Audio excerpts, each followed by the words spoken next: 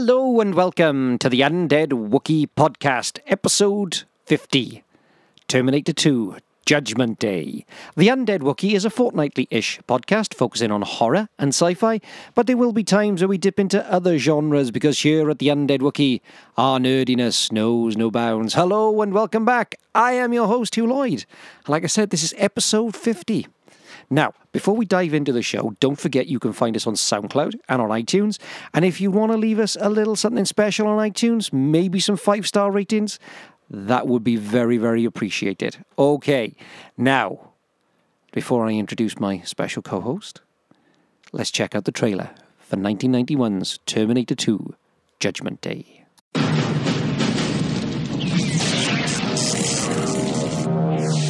Same make. These were taken at the West Highland Police Station, 1984. You were there. Same model. These were taken today. You have to let me see my son. He's in great danger. New mission. Once, he was programmed to destroy the future. You don't know what it's like to try to kill one of these things. Now, his mission Get down. is to protect it. Come with me if you want to live. You're really real. His loyalty is to a child. Who sent you? You did. 35 years from now. And his enemy He's a Terminator like you, right? Not like me. is the deadliest machine ever built. Can it be destroyed? Unknown. This time, there are two. Terminator 2. You just can't go around killing people. Why? If you thought you had seen it all, look again. Stay down! Go! Now! We gotta stick together!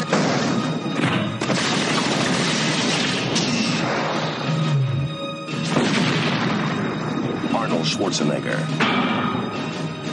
Terminator 2, Judgment Day.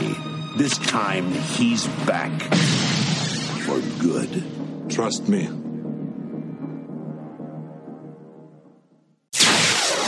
So, we are back for the second time due to the internet gods Hating us. and a aged boxer dog with what can only be described as explosive diarrhea going Yes. off in my recording area.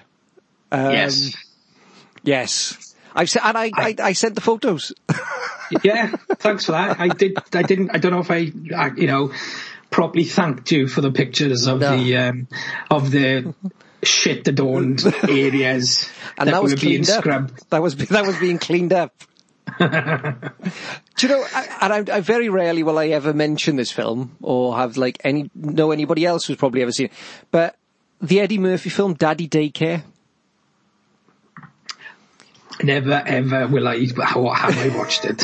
Have you seen the trailer where the little kid comes out and says, "I had an accident," and he goes, "Yeah, okay," and he opens the door and then suddenly he looks around and goes, "Oh, oh."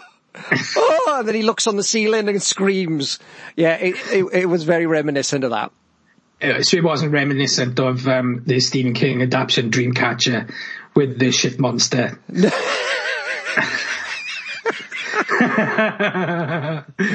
No, it's probably like Weird Science with Bill Paxton.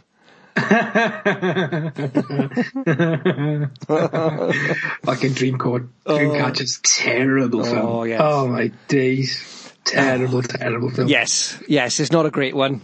It's not a great one. Lawrence Kasdan did that, didn't he? Yeah, he did, yeah. Yeah.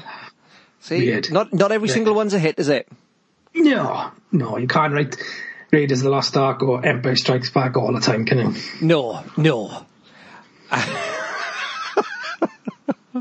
Anyway, right, we are here and we are talking Terminator 2, Judgment Day. Now, Yes. I think it's fair to say we're both fans of this film. I think it's fair to say everybody's a fan of this film, aren't they? I don't think I've ever met anybody who does not like this film.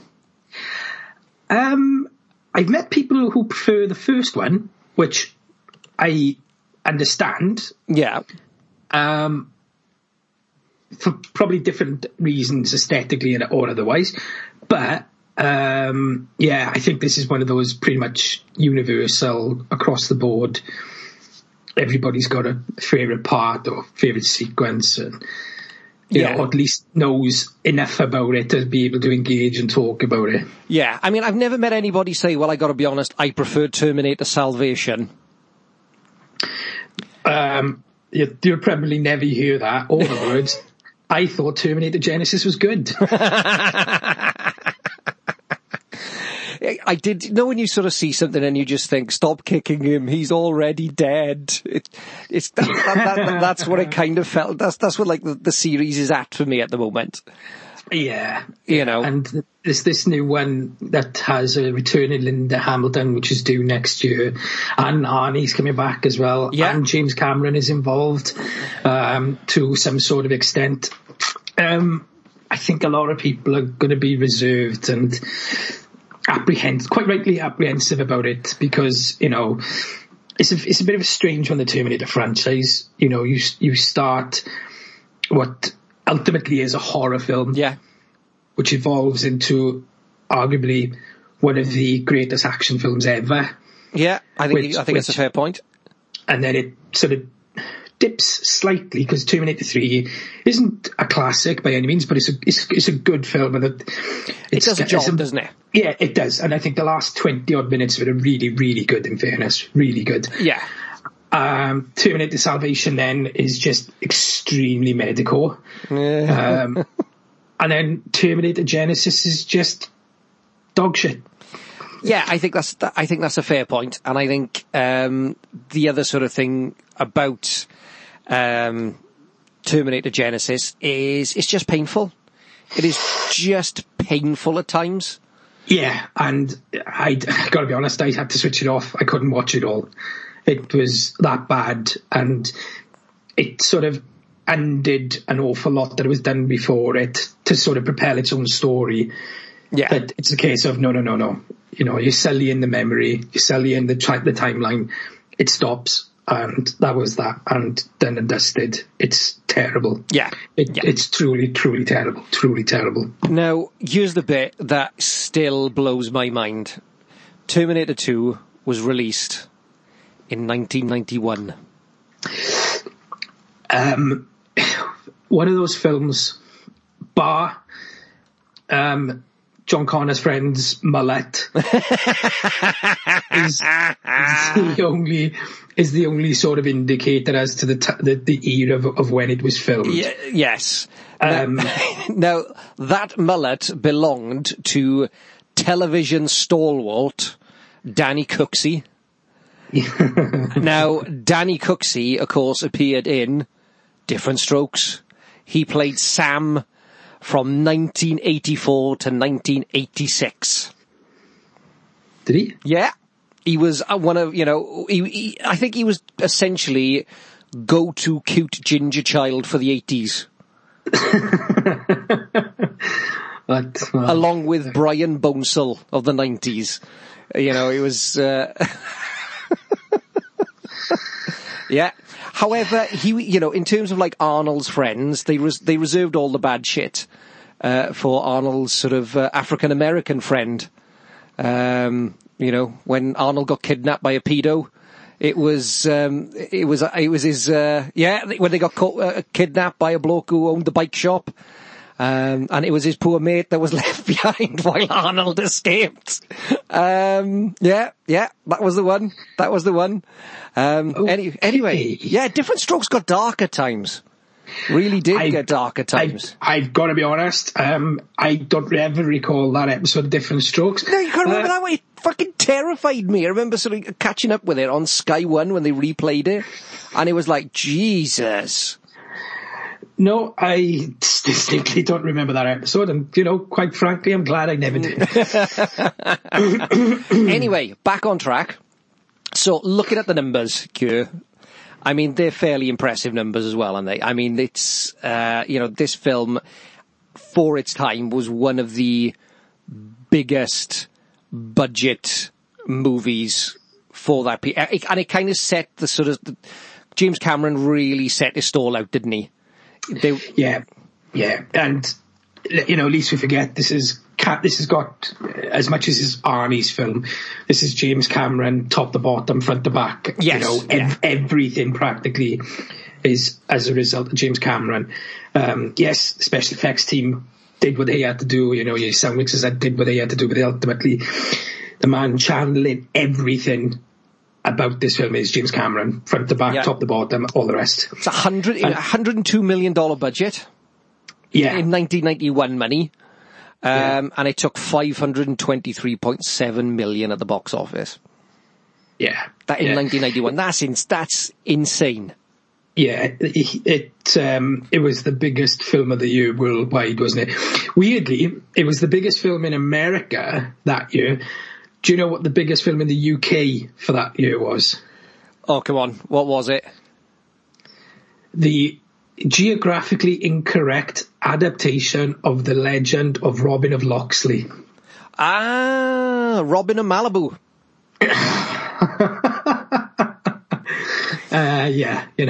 The White Cliffs of Dover suddenly to Hadrian's Wall to the, Sherwood Forest. I'm not being funny. Nottingham isn't that hard to find. Because if you go from Dover and you end up at Hadrian's Wall, and like you've gone slightly off, haven't you? Yeah, you'd be having a word with Morgan Freeman because he's the one with the compass. But it's you could talk about that film if you really want to, but I'm not going to. Oh God! I mean, again, we very mentioned, the cast in this. It's very, very interesting actually when you do look at the cast, because essentially, there's not a huge. There are hundreds of extras, and there are some, there are. There are some, people who are sort of, returning from the previous film, and, there's a few other, but essentially this is this is pretty much a three-hander really, or a four-hander, where you've got Arnold, you've got Linda Hamilton, you've got Edward Furlong, and essentially they take up a vast majority of screen time.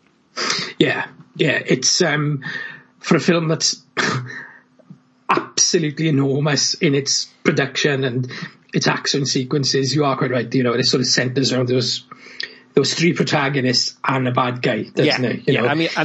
Robert Patrick is iconic. Iconic. It's quite funny, isn't it? Because a lot of people, we're probably talking to people who already know this, but like in the original Terminator, Lance Henriksen was seriously considered for Arnie's role, wasn't he? Yes, yeah. So it almost makes sense that in the sequel, when Cameron came around to write it, he was going to reverse the role of the bad Terminator being a good Terminator. Yeah. And, your main bad guy being a rather smaller chap then, and a lithe gentleman, and obviously an athletic gentleman at that as well, because the film ultimately is so physically demanding. Yeah. Albeit that you could say, oh, he's a walking special effect. Oh, no. No. Oh, no. It doesn't work like that in the films, unfortunately. And, to have that yin and yang, and ultimately your bad guy being the more up-to-date model. Yes. It sort of just blew the concept wide open, didn't it, Yeah. I viewed it described as sort of Arnold as the Panzer, and, Robert Patrick as more of a Porsche, that sort of slim-lined, sort of as equally as deadly. That opening scene with a pair of them, where they lock horns for the first time in the shopping mall. Yes. And that, the build up to that whole sequence is incredible. Yes. And then the following chase. But that moment where the pair of them are wrestling with the gun, and they're slamming each other into the walls, is just... It's crunching, isn't it? Because it's, I've always said the same thing. That initial, as you say, the lock and the grab of the gun, and Arnie thinks, right, I'm going to throw him into the wall, and nothing happens. Yeah. And they're fast dead against each other, aren't they? Yeah. And Arnie does it very, despite having sunglasses on, he nods, he looks him up and down very quickly, doesn't he? It's very, very, very quick, as if to go, oh shit. Yeah. Oh dear. Wasn't expecting this. Abort! Mission abort! Yeah. Run away! Run away! But, and again, I think, again, like in the first one, I think in the first Terminator, Arnold's performance he is terrifying in that first one. He is shark-like. There is not an ounce of, there's not an ounce of mercy in it. But then for this, you flip that completely on its head. And even though there are moments where he is sort of, he's clearly devoid of sort of humanity and those type of things, there is that flicker at times of something far more going on behind the robot. There's far more going on. And like that, and just that little moment where he does like that little turn of the head where he sort of thinks, oh, hang on, this isn't quite right, is a great, it's a great, great moment. And physically, okay, there are a few moments where you can clearly see where the stunt doubles take place, where they step in to take over, but I can quite happily live with that. Live with that. I think everybody, can see the join then, shall we say. But, yes.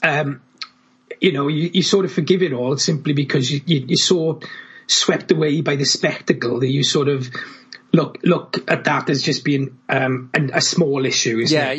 Yeah. And going back again to the first one, there's no remorse, is there, with the first Terminator? No, nothing at all, And yes, you do see it in the T-1000, but the thing is, the sort of play off between the two, the knowing what the other is going to do, anticipating what the other one might do and everything. It just everything is elevated slightly, isn't it? And ultimately, yes, it is telling the story of John Connor and the attempt on John Connor's life. But it becomes that what's the word I'm looking for? It's almost like a father and son story in so many ways. It's a family story. Isn't it? It's a family story. Yeah. So this is the thing, and this is what it's.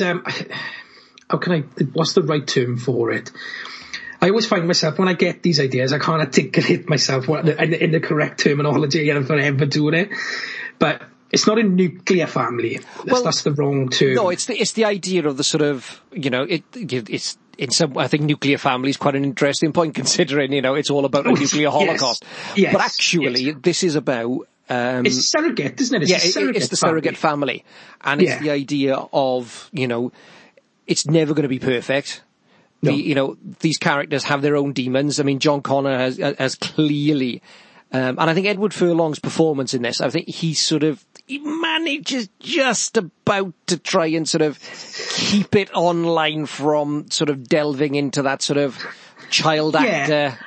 Yeah, and I got to be honest with you. I don't know whether you are aware of this, but Edward Furlong had his personal issues before making the film. Oh yeah. He was brought up by other family members, and he lived with them. And when his fame exploded in such a way that our probable points to look at in that respect is perhaps some of the kids from the Goonies. Macaulay Culkin is the prime example.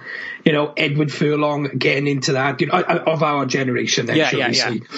The Coreys, the two Coreys. One of them already aforementioned, the Goonies. They sort of were thrust into the limelight at ridiculous ages ultimately. Well, and I mean, if you take, for example, if you look at we put ourselves in Edward Furlong's shoes. You make a obscene amount of money. Yes. You had everybody around you telling you how wonderful you are. Mm-hmm. And you can do what you like. Is it any wonder that, people kind of go a little bit off the rails. You can see why the trappings are so easy and and temptation is within everybody. I think it can take an awful lot of love, support, and otherwise towards people thrust in this position. And it's often said about Hollywood that it doesn't prepare people enough for these positions when they do come these situations when they do become available, isn't it? Yeah.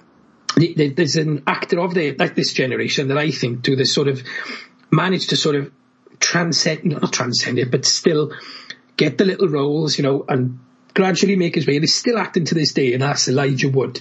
Now, Elijah Wood is pretty much the same age, isn't he, as he is. Furlong and Macaulay Culkin. And, he was a child actor. I think his first film was Back to the Future 2, something like that. Yeah, and then North and, those type, in fact, he did that horror film, didn't he, with Macaulay Culkin.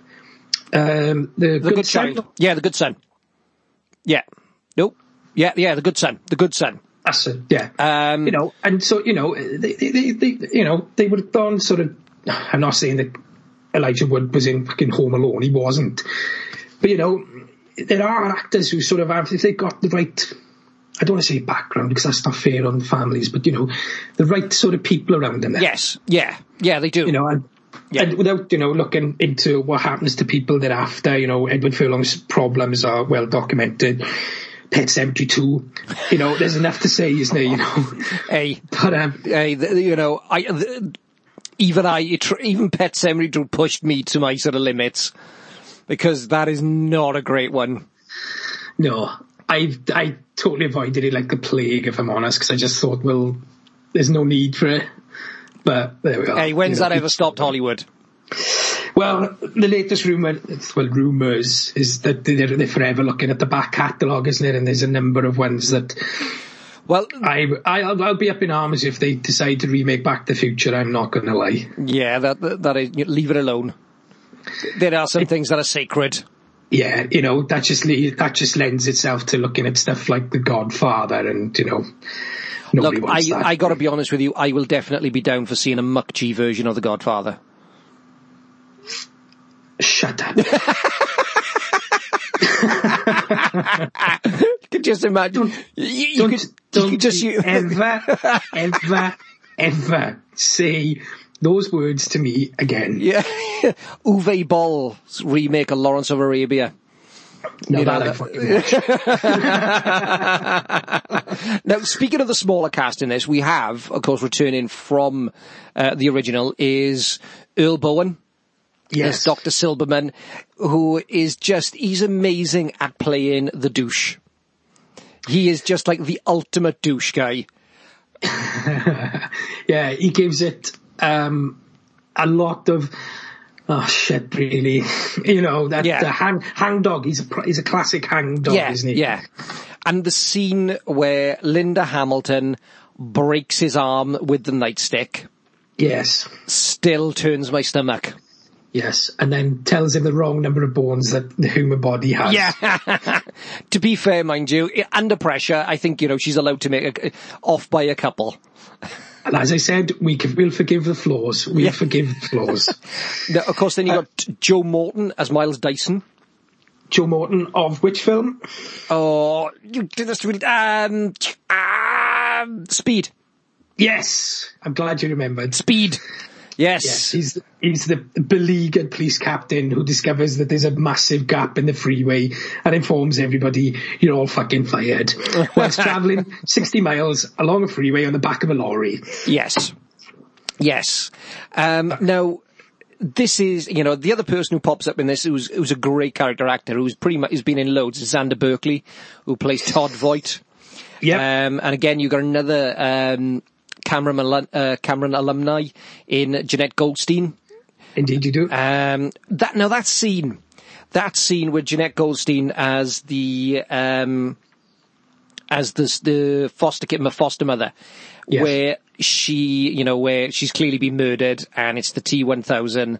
At the time, it was the most technically advanced scenes ever shot.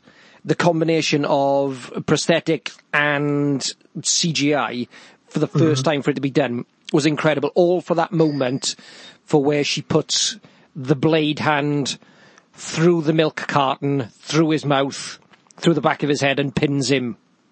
Now that is, people look at that now, and when you see it done on the screen, it is absolutely flawless. Flawless. Even to the point of the milk dripping down the blade. Yeah. Absolutely flawless.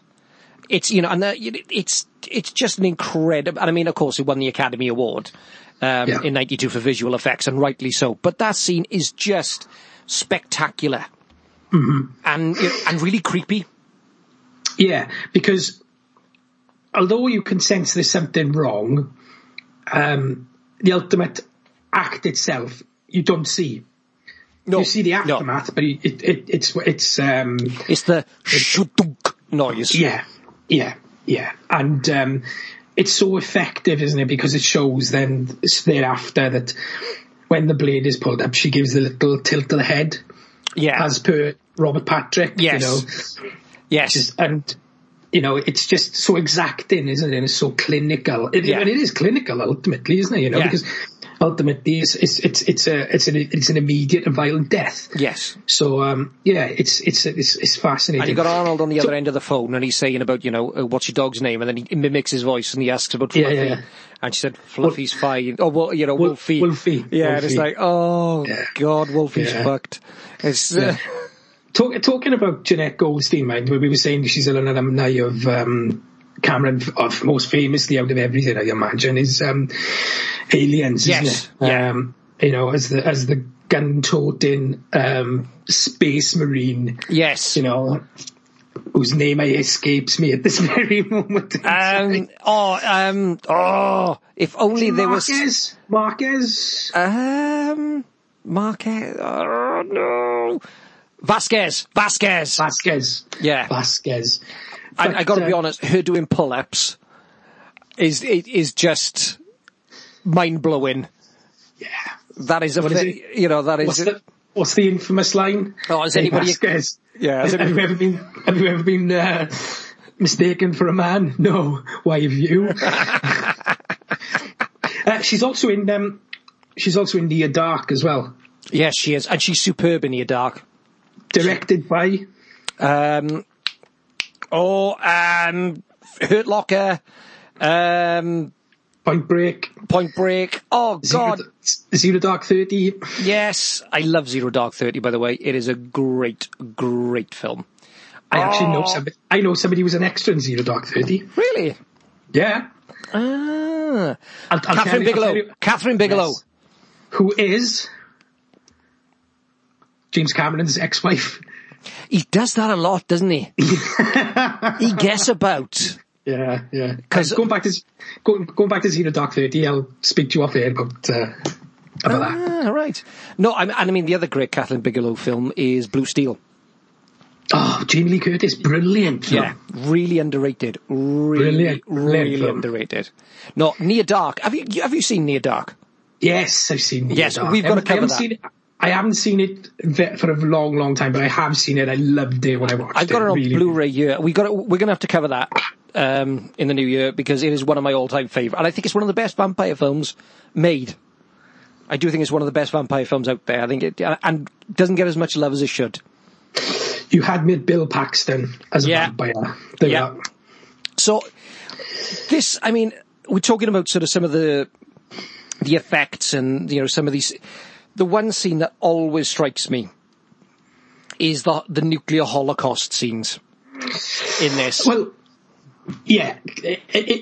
To sort of, not to counter that then, but if we're going to talk about the nuclear sequences, I think it's only right that we actually talk about the opening credit sequence because it shows modern day LA, which it is ultimately modern day LA. Yeah.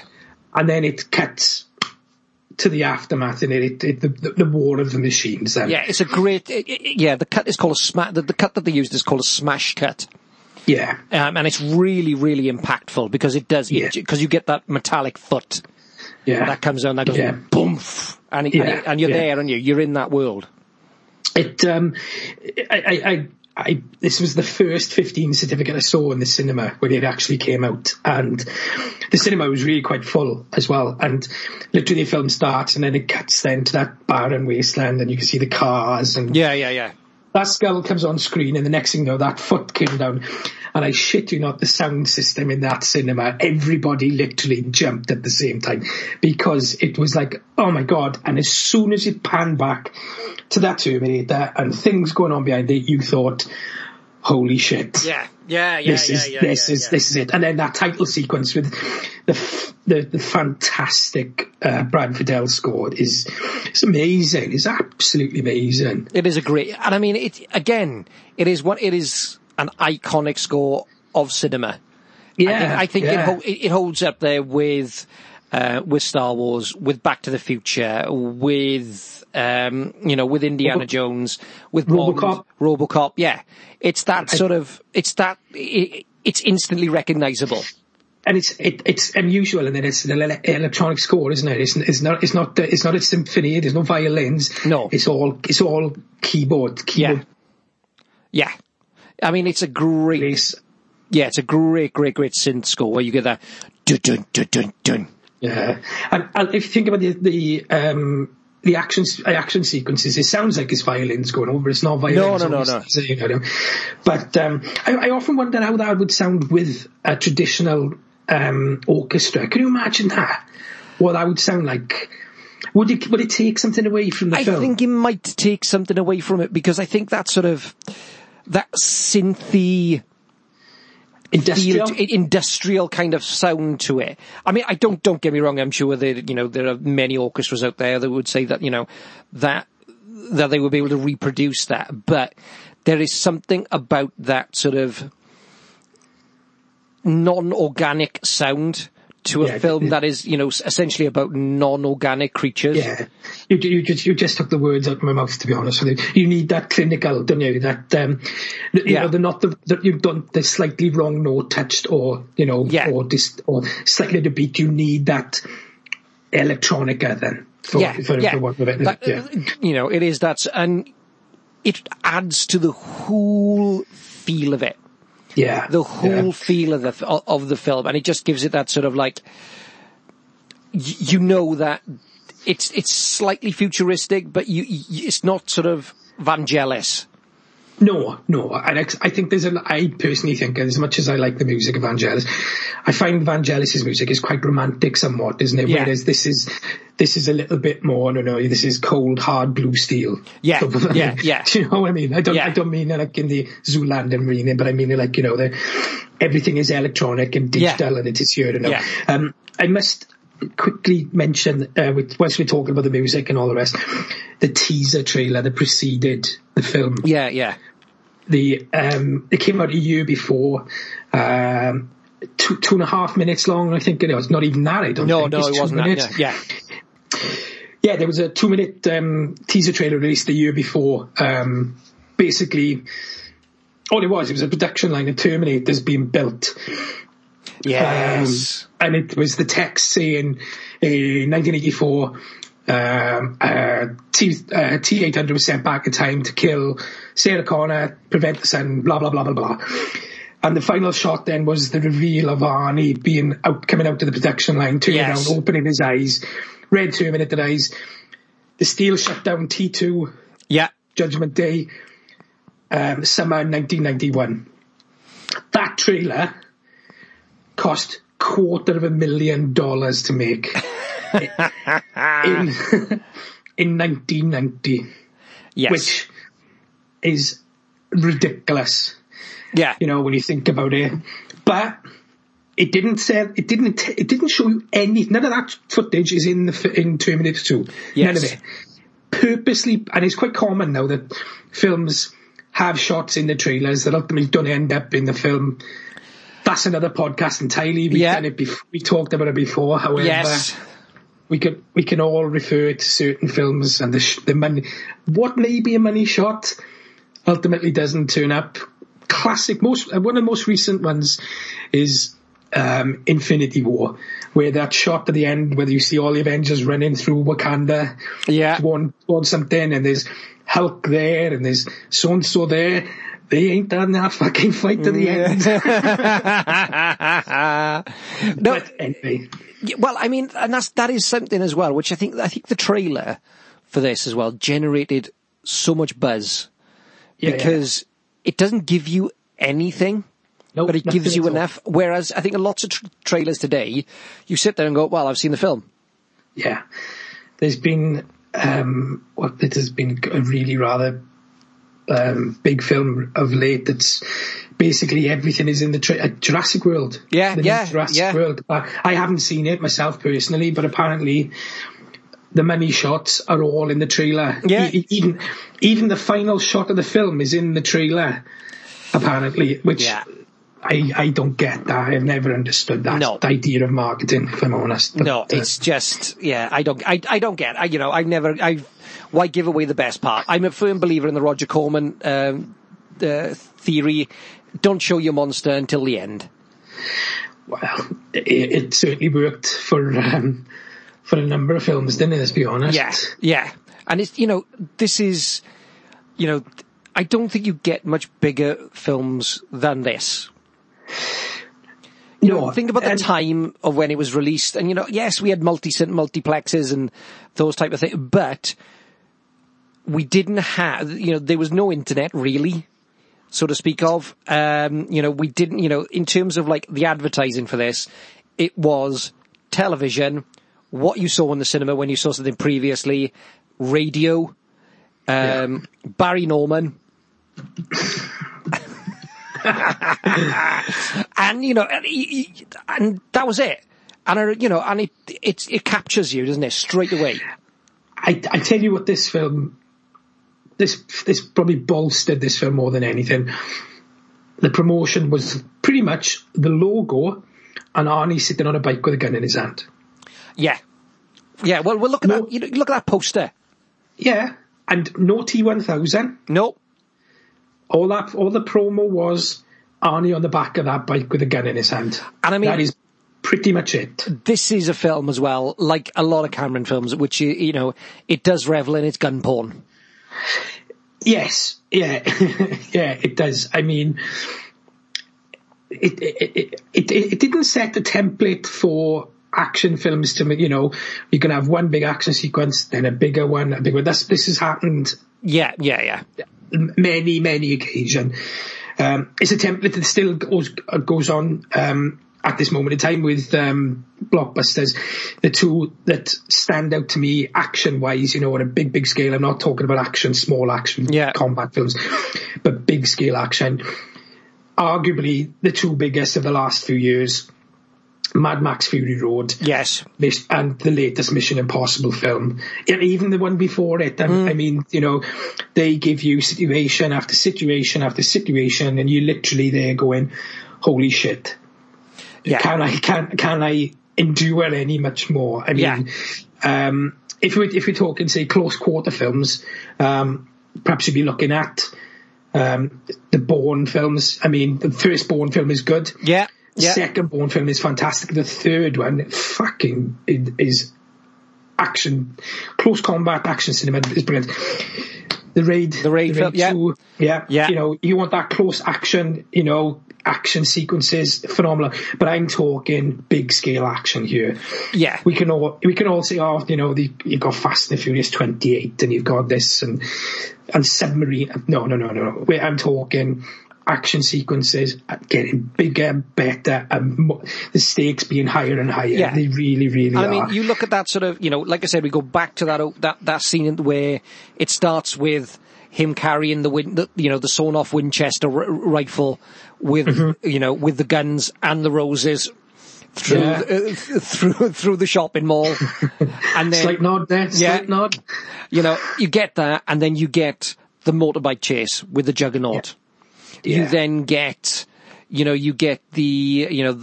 hospital break, which is a great scene. And actually, in terms of like the action in that film, it's probably one of the simplest technically, but it's so tense.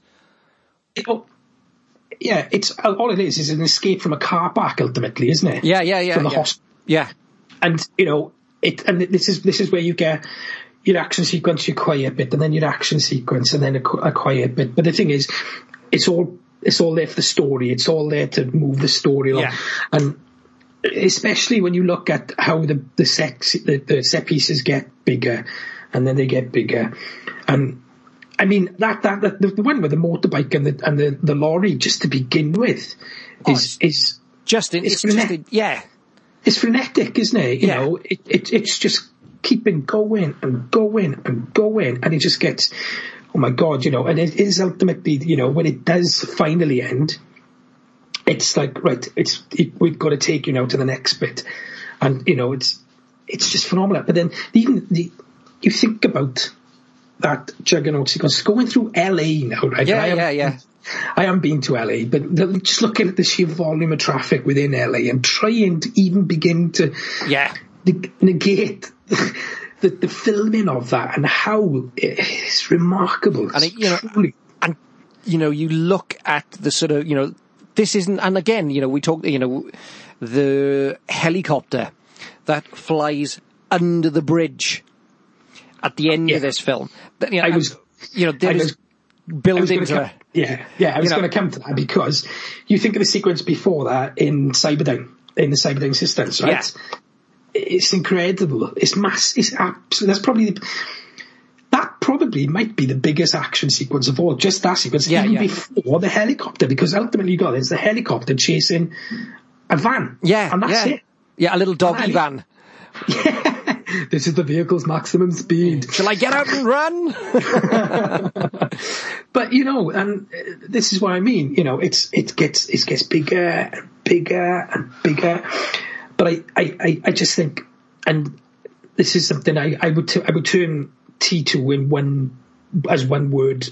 If I was asked to give one word review, I'd say muscular, because every action sequence is bigger, better. It's Cameron. It's Cameron flexing his action muscle, isn't it? And it's Cameron when he was still a proper filmmaker, before Dances with Smurfs. Got to get it in there. I was waiting. It was inevitable. It was inevitable. It was inevitable. Come back to us, Jim. Come back to us. Right. Seeing as you brought this up now, right? At this point, Cameron's 2 for 2. We won't count Piranha 2. With 2 for 2 with action sequence, with sequels. Yes, he is.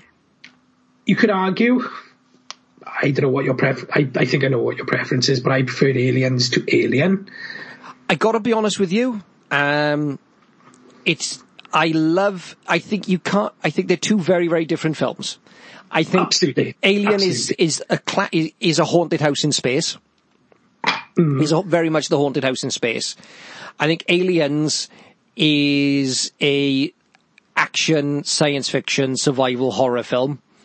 Yes. And I don't think you can, yes, they have the same character, you know, it has the same character in it, and it's the follow-through story for her, but they are two very, very different films. Yes. And I think you need to judge them separately. In the same way, I think people should judge Alien 3 separately from Alien 2 and Alien 1. Because again, you've got three different filmmakers all put in their very unique, you essentially got three auteurs who have made those films. Yeah. But then the same argument could be made to T1 to T2. The aforementioned, the first one's a horror film. Yeah.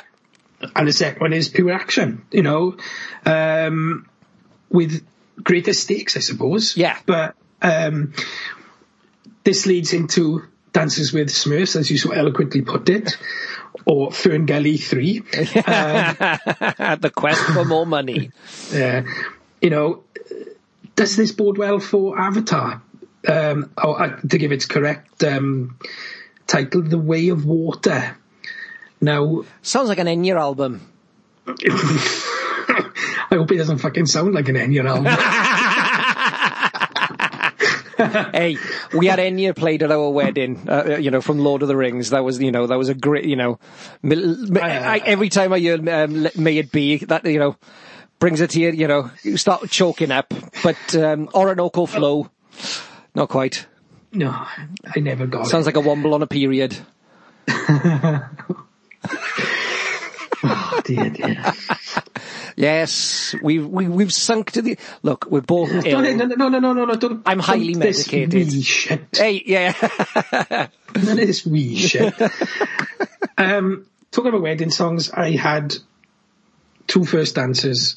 God In Goes by the Beach Boys, which my mate got great delight in saying, you had it from Love Actually, which no, I didn't. We no longer speak. And, because you killed him at your wedding. And the other one was Maps by the Yeah Yeah Yeahs, and if you don't know that song, go out and seek it, and you can thank me later. Do you know what I was? I don't know if I want to know now. Special Brew. Bad Manners.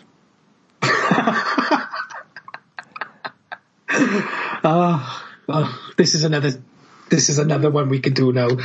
Songs our friends got married to. Yeah. One of my mates got married to Hopelessly Devoted to You for Grease, and he's the last person you would ever expect. Genuinely. God.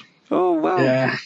And one of my very, very, very, very best friends, I said, so what's the first dance going to be then? And he went, Flying Without Wings by Westlife. Wow. Yeah, that was my response. And because I'm a bit of a music snob, he said, I don't fucking care what you think. and I said, yes, well, your wife always has had terrible taste in music, hasn't she? So there we are. Like to see what's in his CD collection. Honest to God. Wow. Anyway, back to guns. Now, and roses, yes. Now, this is also a film that has some incredible headshots in it. The number of times that the T1, Robert Patrick's character gets shot in the face in spectacular ways. My favourite scene of in the whole sort of getting shot in the head is where he jumps onto the helicopter, Arnold, and sticks the gun through the window and just blasts him. Yeah. That is, and then you get the famous sort of where he gets hit with the pipe and split in half. Yeah, and then he just puts or the bit where the elevator lifts, they open up and he goes bang, and then the head just closes up. Oh, it's just straight down the middle. Yeah, I mean it is. The other sort of great moment in this is the SWAT team. Yeah, with poor naive bastards in their fair play. And after John Connor has told him he can't kill anyone, he goes, okay, so he just walks out and shoots every single one of them in the knees. Kneecaps them all. And it's the way that they are limping out of there. It's just, and I mean, that scene itself, from the lighting to, I mean, the whole mise-en-scene about that scene is Cameron. It's that cold, like again, we go back, blue steel look to it. It has that sort of, very, very, it's lit. The shadow of, in there, and the sort of the steel of sky, the metallic look of sky, of Cyberdyne. All of those moments in it is just, it's a great, great scene. It's magnificent to look at. It's the classic, laboratory almost, isn't it? Albeit without white coats per se, but yes, everything is clean and everything is clinical, and it's very scientific, and this is happening, and and perhaps even now, I suppose, looking back, as I said to you earlier, it hasn't really dated that much, is it? No, not at all. Even looking back to that scene, yes, there's people working on computers, and yes, they're not doing Skype, they're not doing FaceTime, they're not playing on their mobile phones, but you still know that this is a modern film, and what this film's 28 years old? No, 27 years old. 27 years old. Which is truly, truly terrifying when you think in a few years it's 30 years old. Oh God. The fuck. But then, not to go off kilter slightly, because we don't do such things. No. I happened to be speaking to somebody I know when we were talking about various things, and he's telling me he's going to Florida soon, and they've booked to go twice next year. They go in next November for the opening of the Star Wars park with And we were just chatting and all the rest. And I said, you don't realise that this is going to be 50 before we know it. Oh. He's 41 now. Jesus. You know, that hit home more than probably anything in pop culture reference. I thought, oh my God. Wow. And sort of thinking, yeah. It's less than 10 years away. Wow. No, that is something, isn't it? Did you hear the brakes coming on then, screeching as we hit this podcast? Now, speaking of a bit of a blast from the past, who's the SWAT team leader? In this? Yeah. Who's the SWAT team leader? And essentially, he looks the same now as he did in this. I honestly can't recall. It is, from Breaking Bad, Dean Norris. Shit, is it really? Yeah, he is the SWAT team leader. I don't think I've ever noticed that. Yeah, he looks exactly the same, just he's chubby, but he is the SWAT team leader in this. Wow, where they all run over, and you've got Miles Dyson is holding the detonator. Oh yeah. And they look down, and it's like, oh fuck, he's dead. Out. Yeah. He's the SWAT team leader. Well, there's another Arnie connection in Total Recall there, isn't there? Yeah. So yeah, it's a there are so many, and again, this is a film. This is another film where twins play a huge part in this film. Yeah. Linda Hamilton's twin sister appears in this in two different segments. Yes, one she does, yeah. as Linda in the as Sarah Connor from the original one in her waitress outfit, where they all get nuked, and then as evil Sarah Connor, where the T-1000 is just sort of is mimicking her, and they come round the corner right at the end. Again, that's such a brilliantly lit shot, with all the sparks coming down, and it's just and the sweaty long. It's brilliant. Yeah, it's good because what I like is the reaction, and it's like the real Sarah Connor shoots her from behind, isn't it? Yeah. You know? And the turnaround, and it's the what I would call Robert Patrick mode, isn't it? You know? Yeah. The head slightly tilted, the eyes looking and staring and flinching. You know? And it's just those little nuances in each little parts, isn't it? You know? Yeah. It sort of gives everything the whole. It's magic. It is magic. That final sequence starting from the helicopter pursuit and the astonishing flying under the bridge, you know, to get that one pilot with the testicles big enough to do it, you know, and then, you know, the crashing into ultimately the back of the vehicle, isn't it? Yeah. You know, and then the tanker, and it just, you know, the steel mill just erupting, and the absolutely bone crunching fight. And I know it's sound effects, and I know it's stunt doubles, and it's prosthetic, but it just works. It does work. Yeah, completely.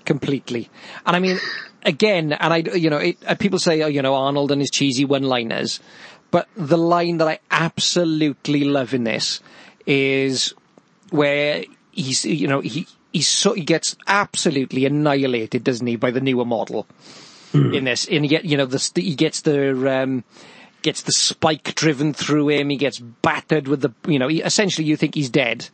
Yeah. And then he sort of, he's on the conveyor belt where he's got the grenade launcher at the end, and he comes over the grenade, and he blasts him, he blows him to pieces, and then they get him into the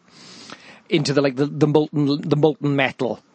And then he's lying there all battered, and then as he's getting up, you hear him saying, "I need a vacation." That lends itself to the story, though, doesn't it? It lends into the film, to add a little bit of humanity into his system, isn't it? To sort of adapt and etc. But it does work. It could have. I can see how that might not have worked as well, because sometimes Arnie's quips can fall flat, or they did used to fall flat somewhat, isn't it? Nobody doubts his comic timing. Nobody doubts his comic timing.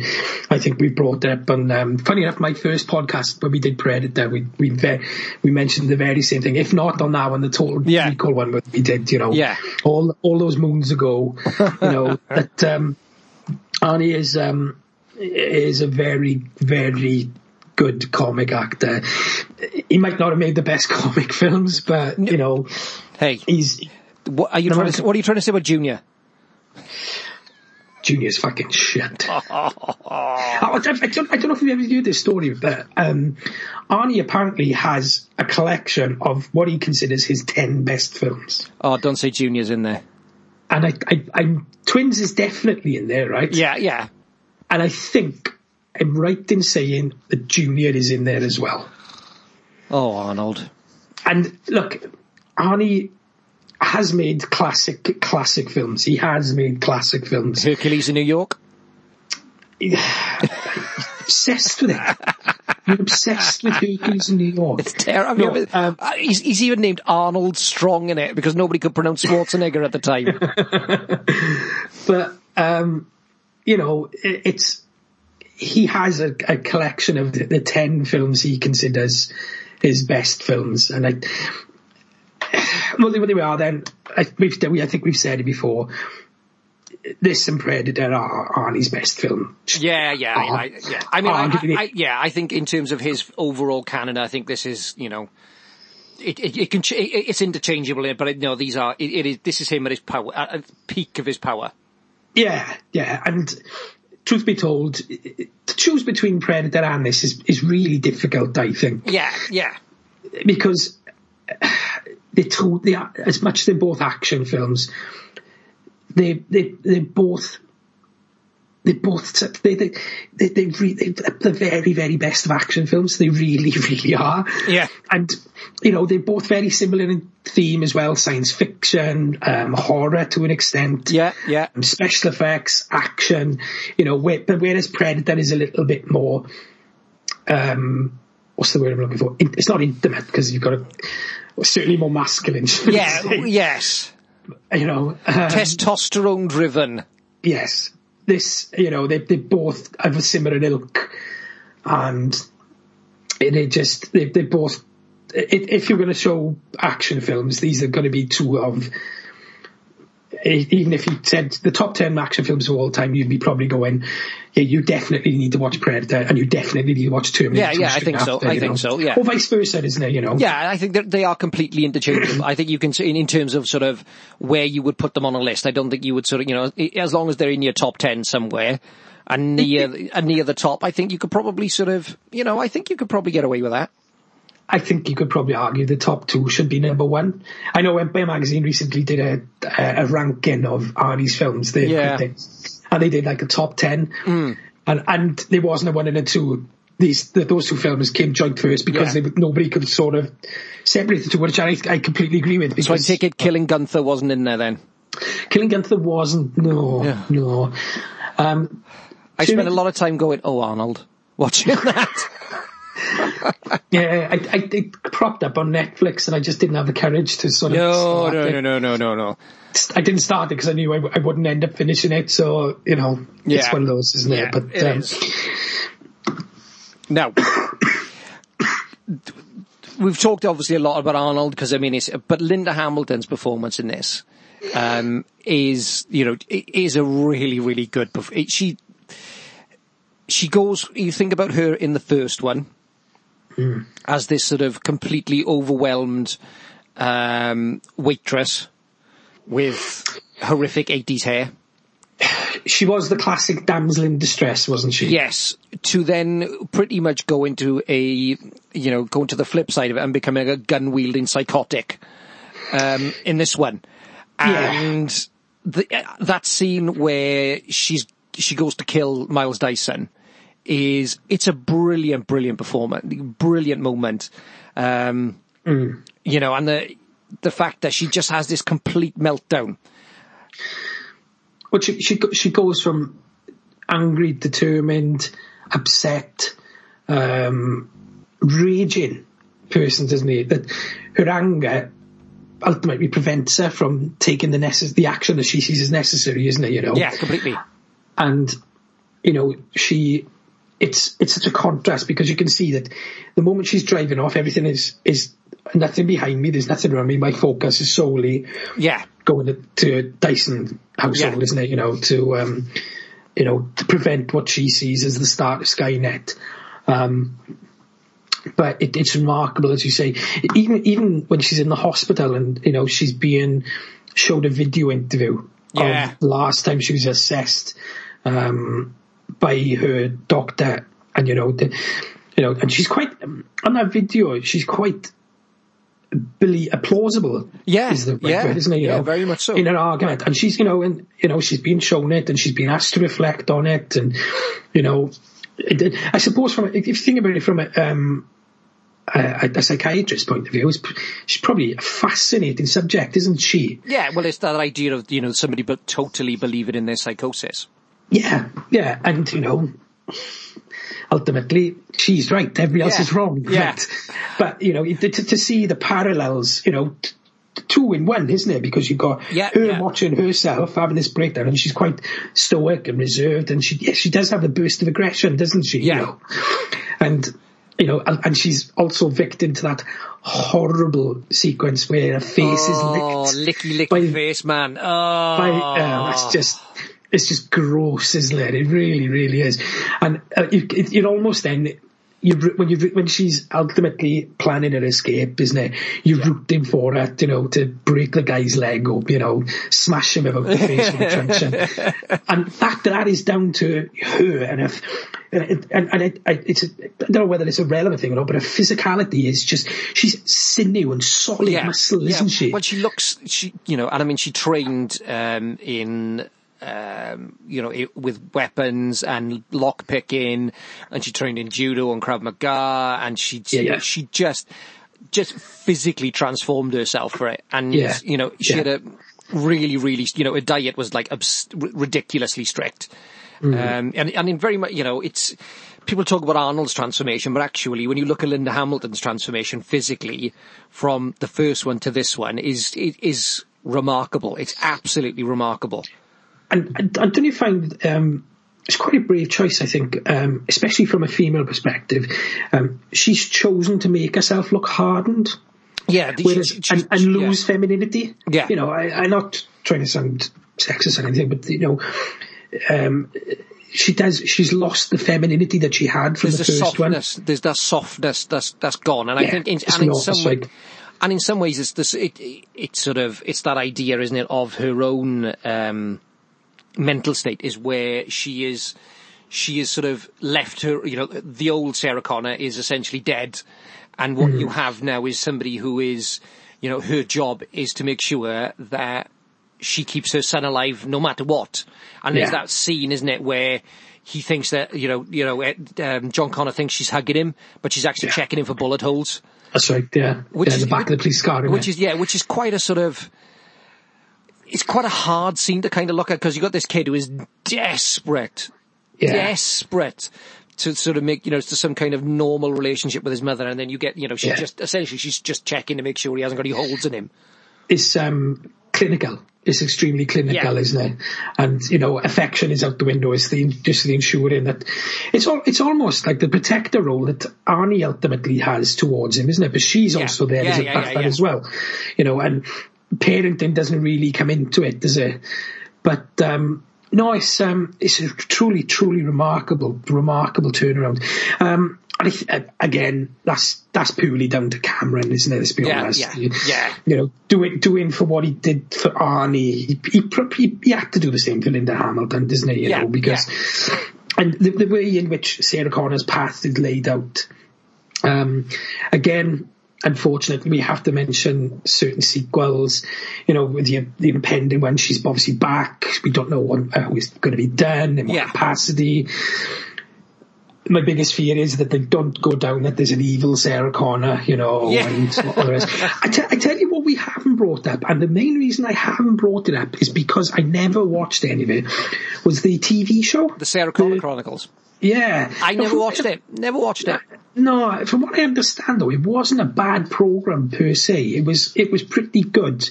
Television probably had a limited budget in what it could do. However, it probably give it a little bit more scope to sort of fill in gaps, I would have thought, between films or or whatnot. But I've never seen it, and it's it's Lena Headey was in it, wasn't she? Yeah, from Game of Thrones. Yeah, and weirdly, Shirley Manson, the lead singer of Garbage, was in one series as well. Was she? Yeah, I'm not sure if she was, like a T-1000 or something like that. Jesus. Which is, I've never seen it, so I can't comment. I really can't. No. But, no, it's a remark, as you say, it's a truly, truly remarkable, character arc, isn't it? Yeah, so, and I mean, particularly when you look at Linda Hamilton's career as well. Of course, she did the first Terminator, then she was in Beauty and the Beast, the TV series with Ron Perlman. Yeah, of course, yeah. She was in Children of the Corn in the first one. And then obviously and again, she plays very, very sympathetic, likeable, lovable characters. Whereas, in the second one, there's not an awful, even though you root for Sarah Connor, because actually she comes across as a very tragic character. Actually, there's not an awful lot to kind of like about her.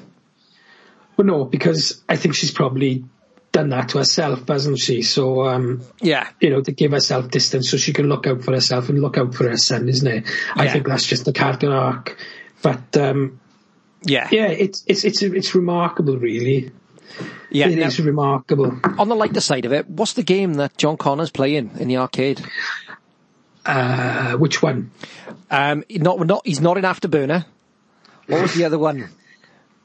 Is it? I know the name of it. I know Galactica. No, and it had a rollerball instead of it's Missile Command. Missile Command. Yes. I was Galactica's. Yeah, it's a bit like Space Invaders. Yeah, I think Galactica was one of the other arcade machines there. So. I was so shit at Missile Command. I could never get a hand of it. I just couldn't. Strategy games don't appeal to me. No. I'm all about first-person shooters myself personally, and flying and driving shit and of course Afterburner. Is still, I think this. Like I said, I think last time we recorded, there is still an Afterburner machine kicking about in Swansea somewhere. I don't know. I don't think it is. I don't, because I had a bit of a surprise earlier this year going to Swansea, and the LC2. No, not the LC2. The Park Tower. Yeah.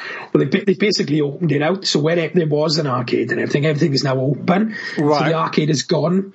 But yeah, they had an Afterburner machine. I actually played one of those Afterburner, the big one that he's when I went on holiday as a kid to Lanzarote, Tenerife or something, and there was this arcade, and they literally had this gigantic thing you strapped yourself into, and literally did almost 360 spin and whatnot.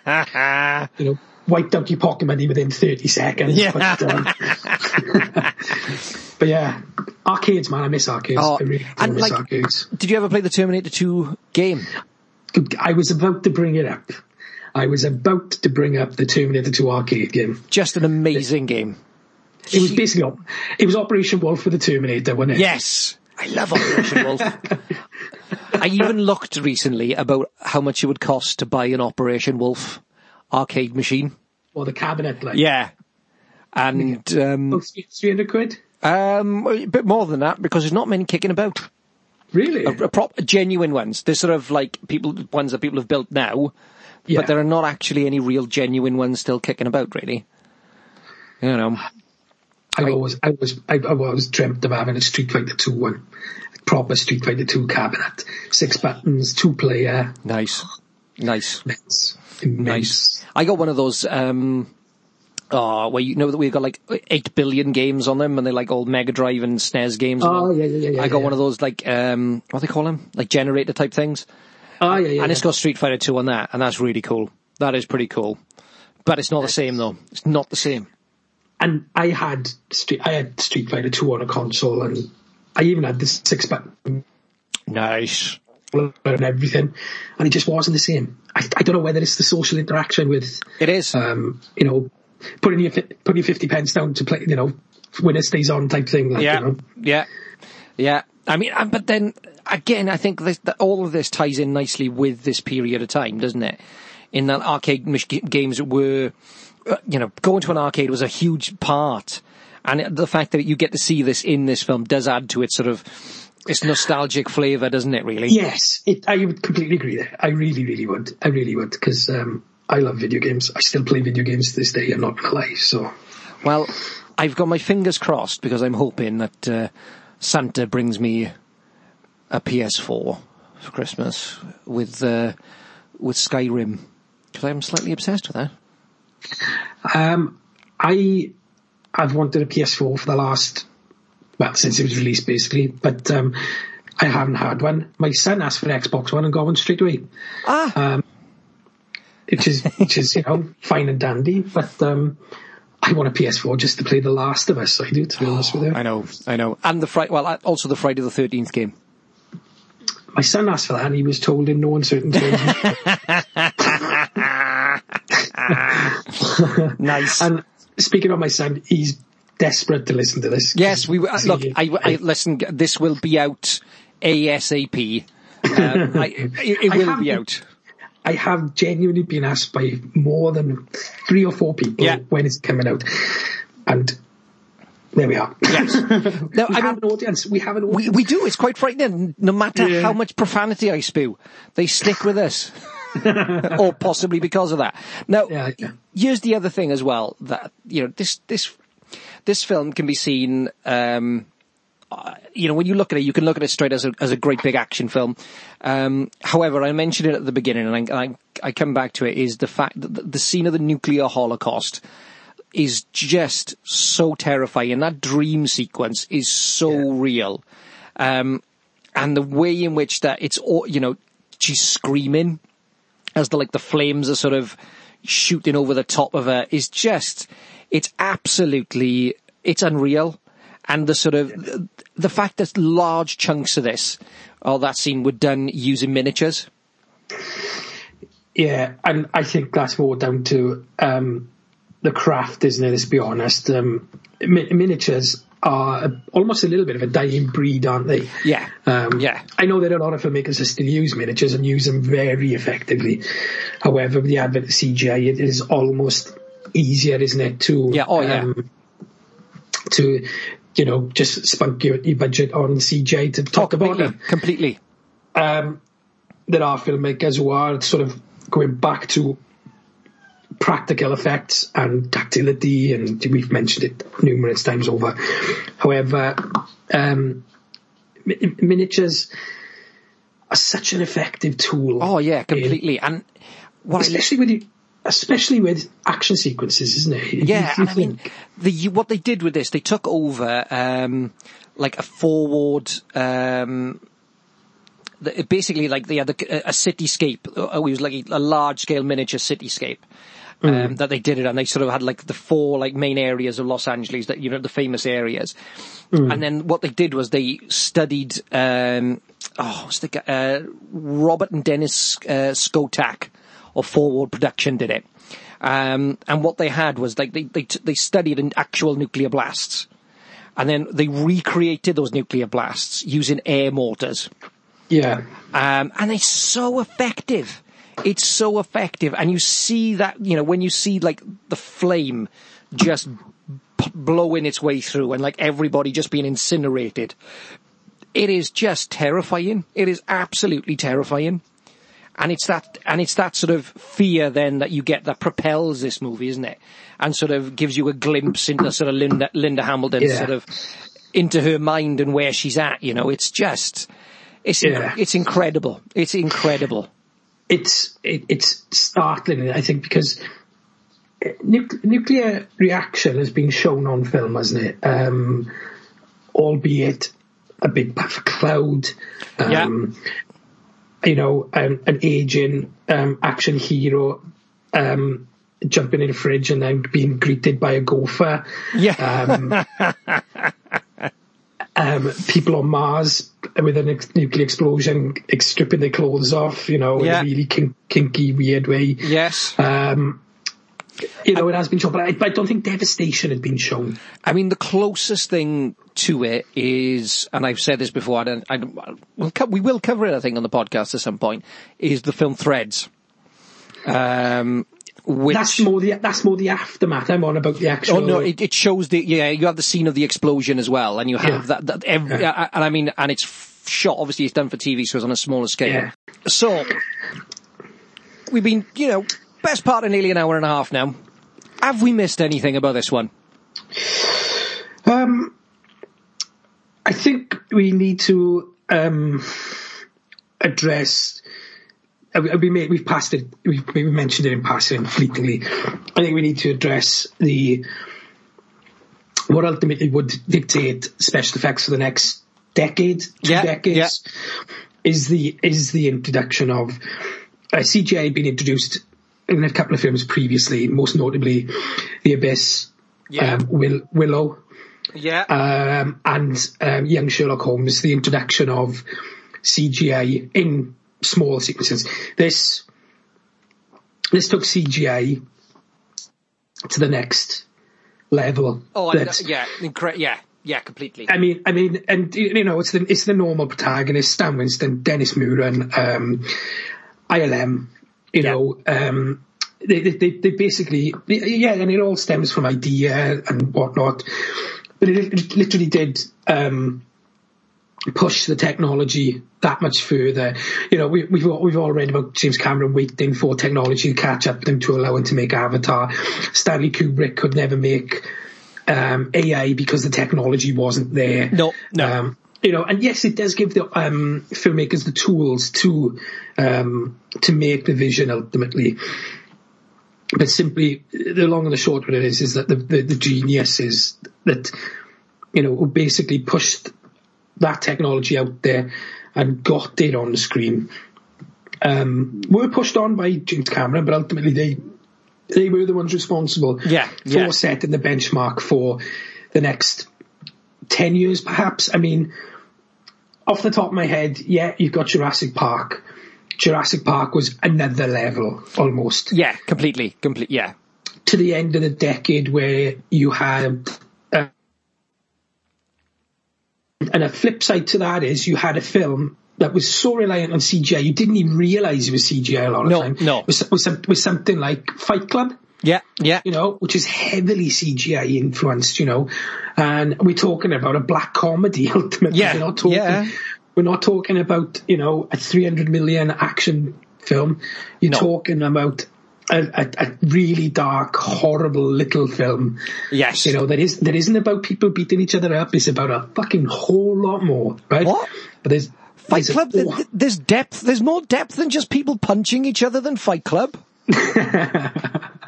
Oh, but I fucking loves Fight Club. See, I me and my buddies, right, what we do is we get a couple of fucking ciders down us, then we go over Tesco's car park and we slam fuck out to each other. But we don't talk about it.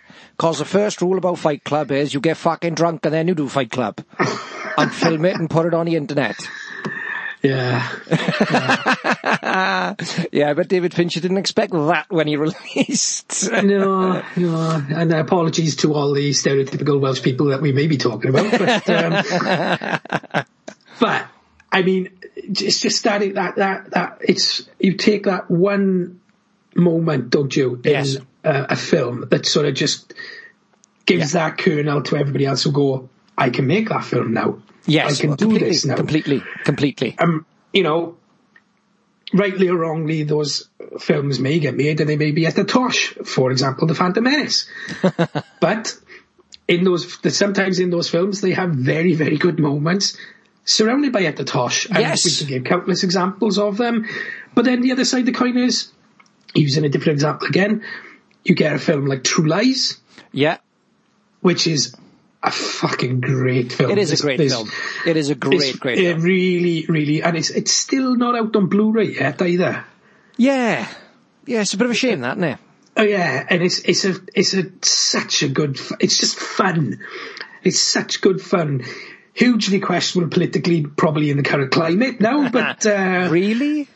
But it's a hugely enjoyable film, action film, and again, Arnie and James Cameron, chucking everything at the screen. It's great fun. And, special effects in there, yes, they are over the top, yes, they are subtle, but ultimately it's used for storytelling purposes. Yeah. But, it's a great film. But special effects, though, you do get those benchmark films, don't you? Every few years. Yeah, and I mean, the production on this film ran for 171 days of shooting. Yeah. 107. I mean, what's interesting is you can actually see Edward Furlong age as the film, because he does age and his voice changes. There's points in the film where his voice changes, and he does, you see him growing up.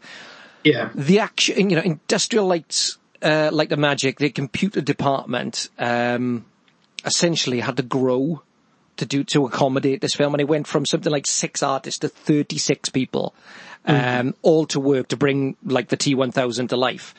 And it cost them it cost just the loan for that was 5.5 million, and it took 8 months to do. Guess how long he's on screen for in that, guys? It's not long. Is it 30 seconds or something like that? In the total film, if you put all the effects together, all the CGI effect shots, it is 3.5 minutes. I thought you meant, but just the full silver guys. I didn't mean... No. All of the little CGI stuff for 3.5 minutes was $5.5 million. And 36 people working, essentially around the clock for 8 months.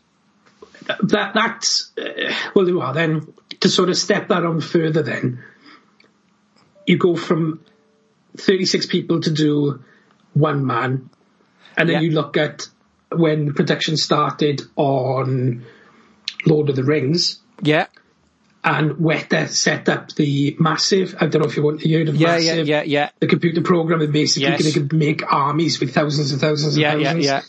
They had to build that themselves, and they had, say, 30 or 40 animators working on hundreds of thousands of little pixels. It's insane. Now, it's incredible, isn't it? And if you think about it, right? Terminator 2 was 1991. Yeah. They started production on Lord of the Rings in late 98, 99? I would 99.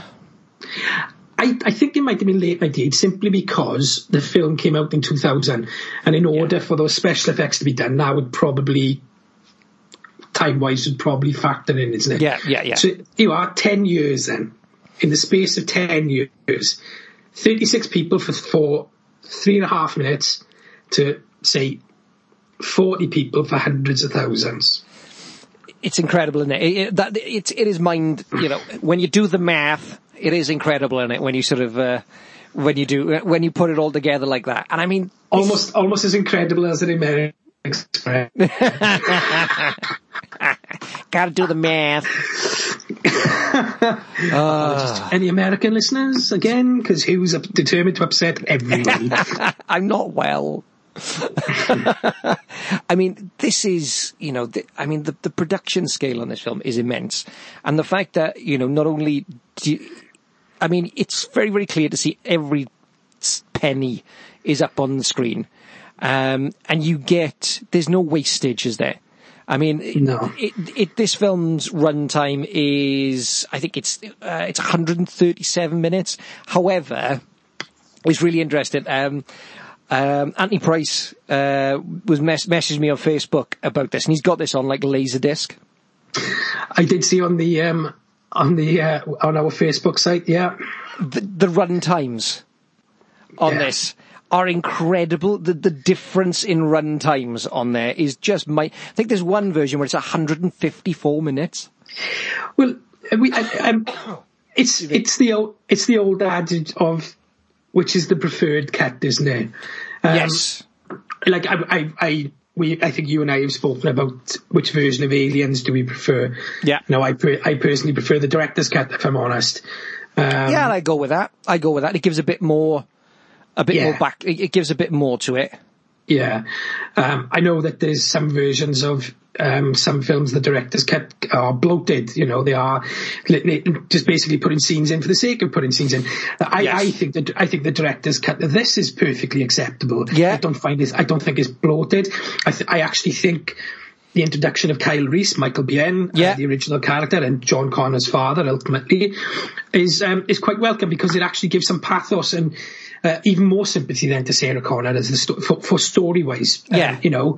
She was clearly deeply in love with him, despite the very short period that we were together. Yeah. And And, you know, it does serve the purpose of the story. And he moves it on, and he moves the story on really, really well.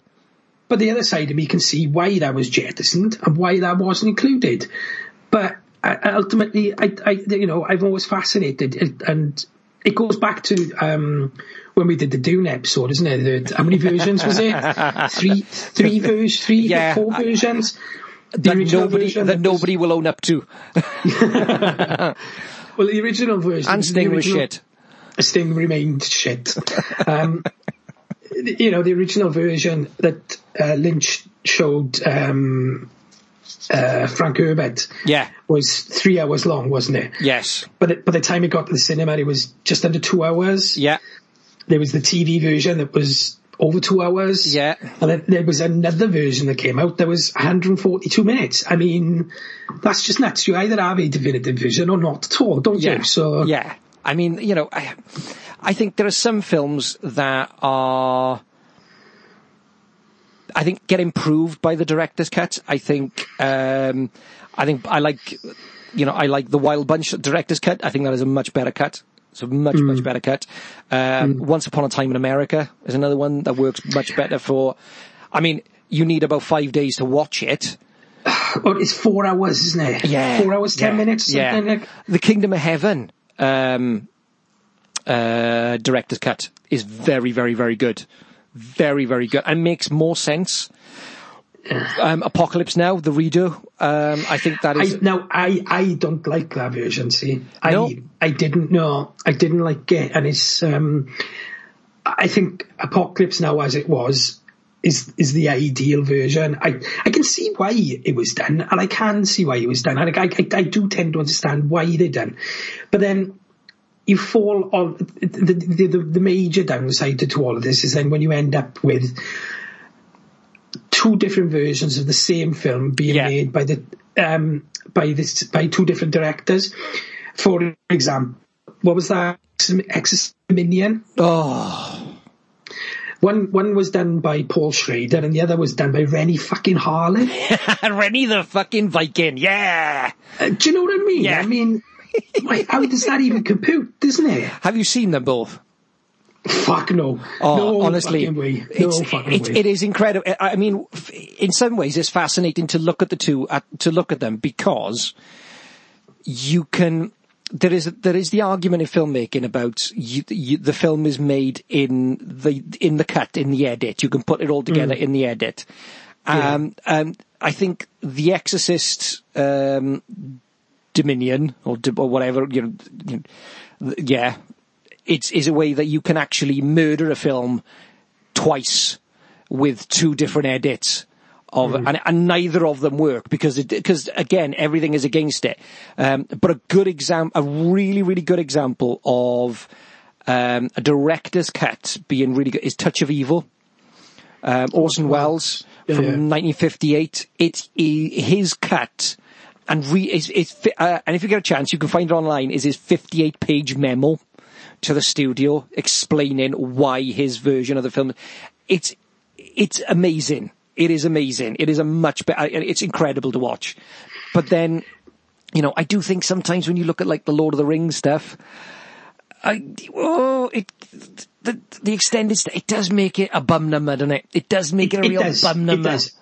I got to be honest, I'm a big fan of the extended editions, and I am a big fan. I've said it before. To me, they're my preferred versions of them. Yes, it does mean that Return of the King has 15 endings instead of 12. It doesn't change the impact in any way, shape, form, but what I do think is that it shows the level of commitment that's gone into that filmmaking. Yeah. As highlighted by the making ofs, which again I've brought up previously, but I do think Cameron has done a few director's cuts, isn't he? The Abyss, The Abyss, Aliens, this. Yeah. I don't think there's a Titanic director's cut, if I'm honest. I think in all versions of it, it does sync. Yeah, there's no change in the end. No, even in the Catherine Zeta-Jones made-for-television version, it does sync. That is... Have you seen that? Not in a Month for Sundays. Wow. Wow. That was made the same time as they were making the film. And essentially they got the same story. Okay, you know. Yeah. It's amazing, man. Amazing. Fair play to Catherine Zeta-Jones, mind you. Fair play to her. You can clearly see on her face throughout the thing she's thinking, they've lied to me. I'm on the wrong set. I'm on the wrong set. I'm on the wrong one. Shit! And you could just imagine her in a good old-fashioned, Welsh accent mumbles way. She gets back to her trailer and goes, "Bastard! Bollocks! Shit!"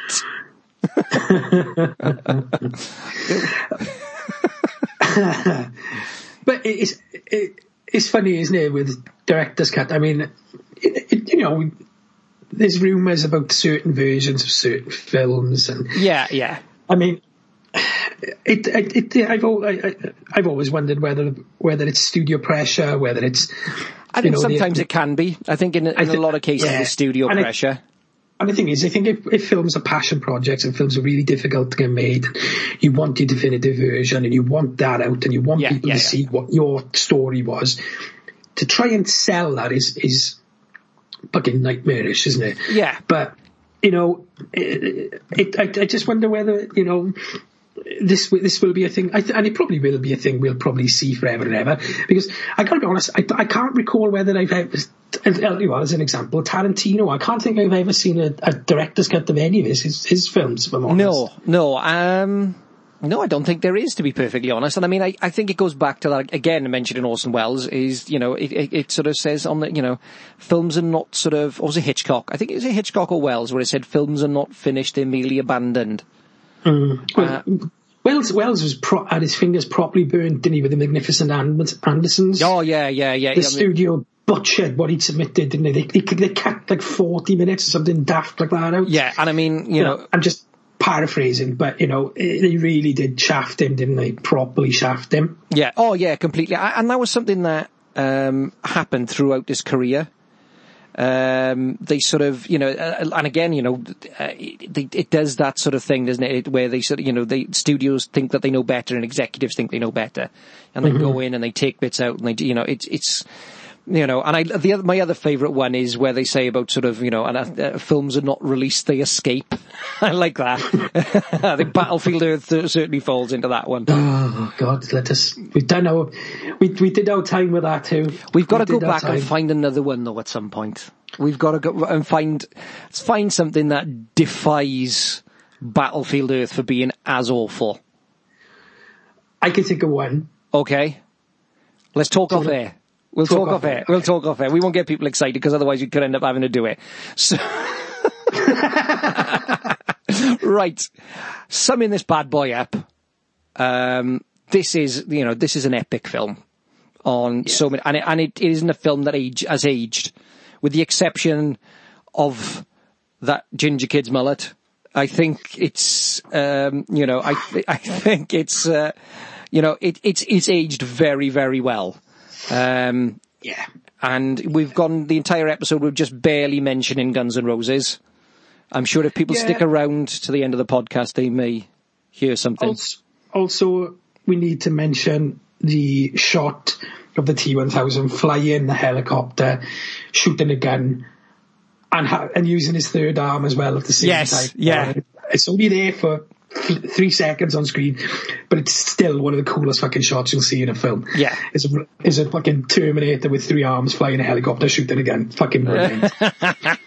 So only physical constraints have ever stopped John Woo from shooting that sequence. Exactly. So, what's your score? 10 out of 10. For me, this is a 10 out of 10. Unarguable, unquestionable, classic, 5 stars, give it what you want, A+. Yes. It's a masterpiece. Is it James Cameron's best film? Yes. That, sir, is a conversation for another one. But I do think it's definitely up there. It's definitely up there. As brilliant as Aliens is, I think this is him really going, right, you want to see something cool? Watch this. Yeah. I really do. Yeah, I totally agree with you on this. And, sir, we've made it through. We will... Have we? I believe so. I will be immediately checking every inch of this after we finished recording, and I will be getting this out as soon as I humanly possibly can. And that is episode 50. 50 episodes! So this is officially episode This is officially 50. episode, because obviously I released a bonus episode of my interview with Andrew Jones. Yes. As a bonus episode. But this is officially episode 50. Wow. It's almost like we have an audience and people listen to this shit. I know. It is. It's quite scary, actually. It's fucking terrifying. particularly as this one's been building. So, yeah. My good friend, as always, thank you for being on and coming back. Man. Yeah, I will speak to you soon. Have a good one. Ta-ra. Ta-ra. As always, I want to say a big thank you to Mr. Leighton Winston. Thank you, man, for coming back. Really, really appreciate it. Now, before we dive into what the Wookiee watched, I want to quickly just plug something, okay? I'm going to be shooting a short film over the summer called School Hall Slaughter. We've got a great cast in place. We've got a great crew all ready to go, but we need your help to hit our fundraising target, okay? To make sure that we get the most out of our budget, that we're able to make sure that our equipment is as good as it can be, our effects can be as good as it can be, and obviously, we've got overheads that we've got to meet to fulfill this project. Now, we have a GoFundMe campaign. You can find the link to this in the show notes. You can find us on our production page on Facebook. So once you go on there, we'll be able to see some of the trailers that we're going to be putting up. You can see some of the artwork. You get to meet the cast. There's all sorts going on there. However, I got a couple of thank yous to say for a couple of people who've donated recently. Of course, I want to say a big thank you to Ruth Muirhead. Thank you again for another donation. I really, really appreciate it. I can't thank you enough. And of course, Big Die Hill, thank you, my brother. I really, really appreciate it. It's a honestly, guys, every little helps. And to everybody who's donated so far, thank you so much. This is such a personal project for me. I can't wait to share it with you guys. I know the cast and the crew are raring to go, but we need your help to make sure that we can make this the best project that we possibly can. This is an 80s-inspired slasher. It's got an amazing synthwave soundtrack that I'm loving at the moment. I'm loving listening to it. Wayne and Anthony, who are also going to be working on the film as well, are working tirelessly on this. So honestly, thank you guys. I really, really appreciate all your help and all your efforts. But don't forget, go over to our GoFundMe page. Have a dig down the back of the settee. If you find a bit of loose change on there, please help us out. Every little helps. Okay, now it's time for What the Wookiee Watched. Okay, and up first we have got Disney's The Black Hole from 1979. Let's check out the trailer. There is an inexorable force in the cosmos where time and space converge. A place beyond man's vision, but not his reach. It is the most mysterious and awesome point in the universe, where the here and now may be forever. On my ship, you ask.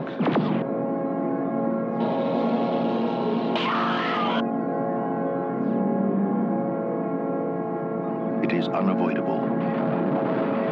Moving through space, swallowing everything in its path. Radio waves, light. Are you programmed to speak? Even planets and stars.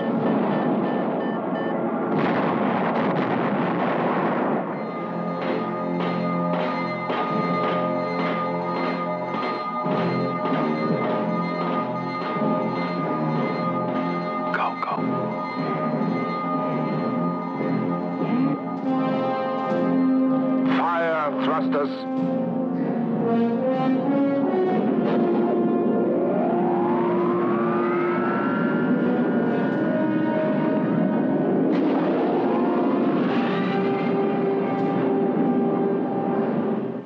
man is headed straight for the black hole. What'll we do? We wait.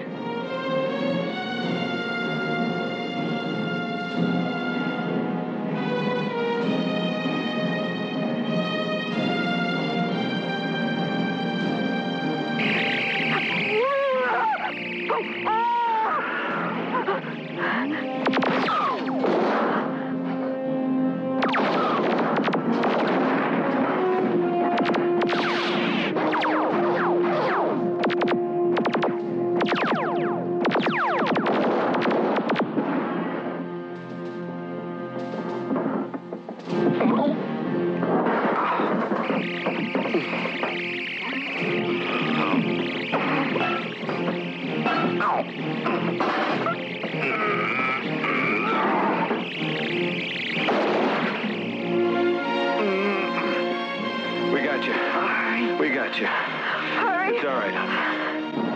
It's all right. It's okay. Now, Gravity's at maximum, Dan. my God, I think it's got us. Man is about to enter We got a break here, too. the black hole.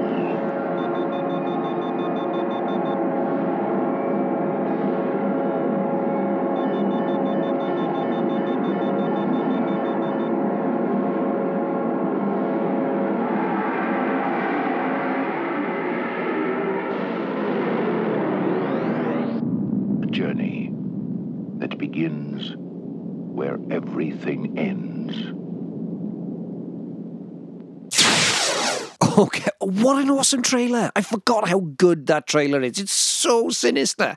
Of course, this is a Disney film. Now, this is one that obviously harkens back to what people refer to as the dark ages for Disney, or the dark phase, where things weren't going as well for the House of Mouse, particularly with their live action features. However, The Black Hole for me from 1979 I love it. I think it's a really, really underrated. Is it perfect? No, but I think it's really, really underrated. It's essentially a story of a research vessel. They find a missing ship commanded by a mysterious scientist, and it's just sat there on the edge of a black hole. It was directed by Gary Nelson. It was written by Jeb Rosebrook. It starred Maximilian Schell. Great act. You know what? This got an incredible cast. It's got Maximilian Schell, Anthony Perkins. Yes, the Anthony Perkins. Robert Forster. Robert Forster's an amazing character actor. Joseph Bottoms, Yvette Mimieux. I think that's the way you say it. Ernest Borgnine, people. Ernest fucking Borgnine. You can't go wrong with that. This is a great, and it's got two of my favourite actors delivering voiceovers, which were uncredited. You've got Roddy McDowall as Vincent, and you've got the legendary Slim Pickens. There's something about Slim Pickens' voice. You just got to love him, who plays Bob. These two little floating robots who are really quite cool. This has got some great action in it. It's got some very, very dark moments. It's and it's got some fairly brutal violence in this. And of course, you get the big sinister, big red robot Maximilian. Great film. Really, really enjoyed it. It's not perfect. Some of the effects are dated, and there are plot holes in this one that are the size of a black hole. But if you can ignore them, there's a lot of fun to be had in this. I thoroughly enjoyed this film. So, yeah, I'm going to give this one, I'm going to give it a 7.5 out of 10. That's The Black Hole from 1979. Okay, up next we have got Oblivion from 2013. Let's check out the trailer. The last Super Bowl was played right here. Please don't tell me it was a classic. Classic game. 80,000 people on their feet. Seconds left on the clock. So Hubie throws a Hail Mary. Touchdown! 166, back online. 60 years ago, Earth was attacked. We won the war, but they destroyed half the planet. Everyone's been evacuated. Nothing human remains. We're here for drone repair with a mop-up crew. This is Jack Harper. I'm good to go. 2 more weeks, Jack, and we can finally leave and join the others. Don't take any chances.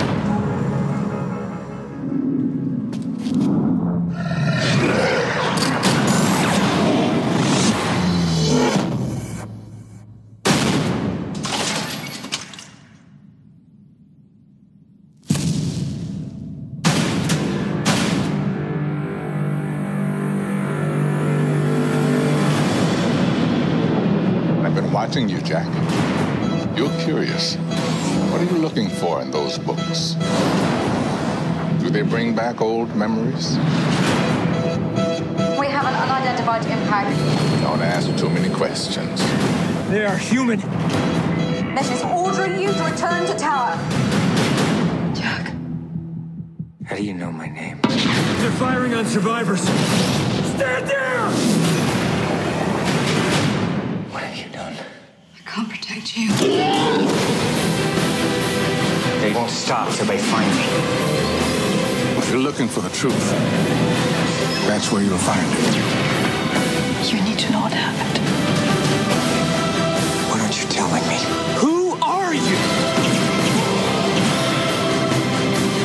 Jack, mission is ordering you to stand down. I'm not gonna do that. This is the only way.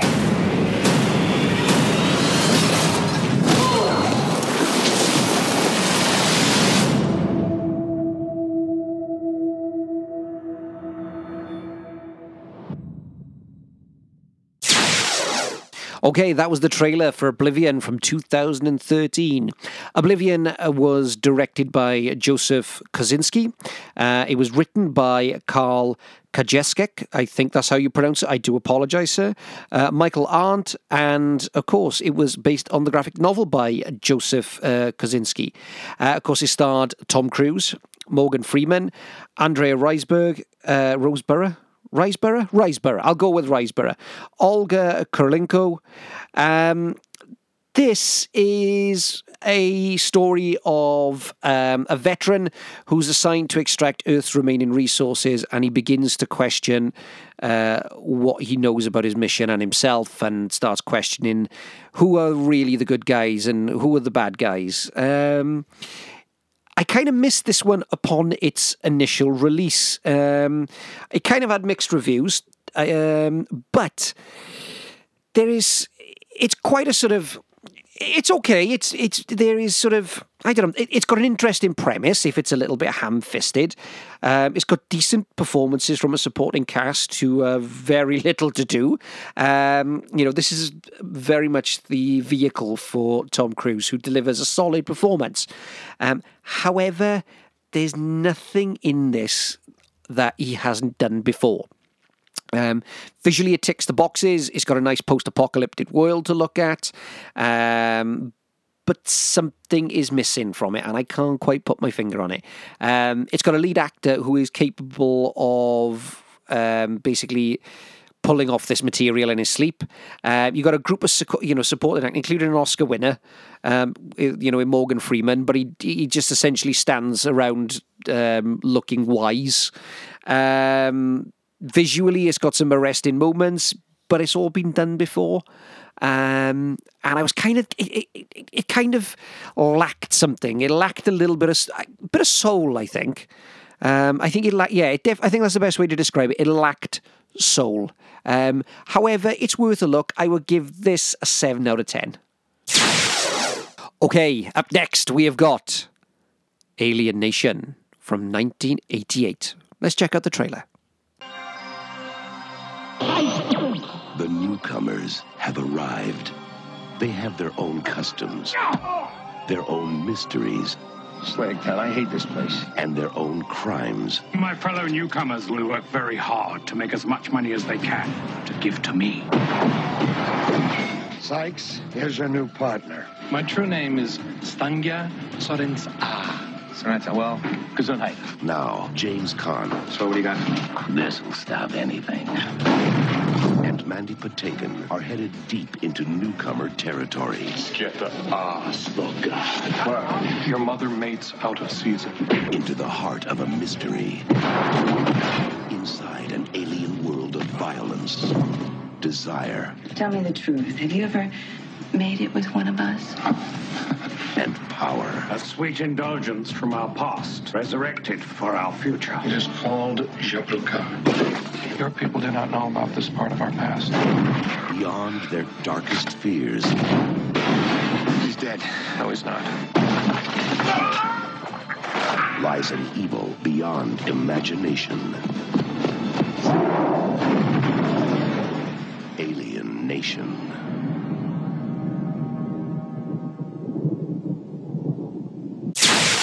Okay, that was the trailer from 1988's Alien Nation. Now, I'm going to be very, very honest with you. Alien Nation, I think, is a much forgotten and underrated film. Yes, the television spin-off was not great, but it was entertaining.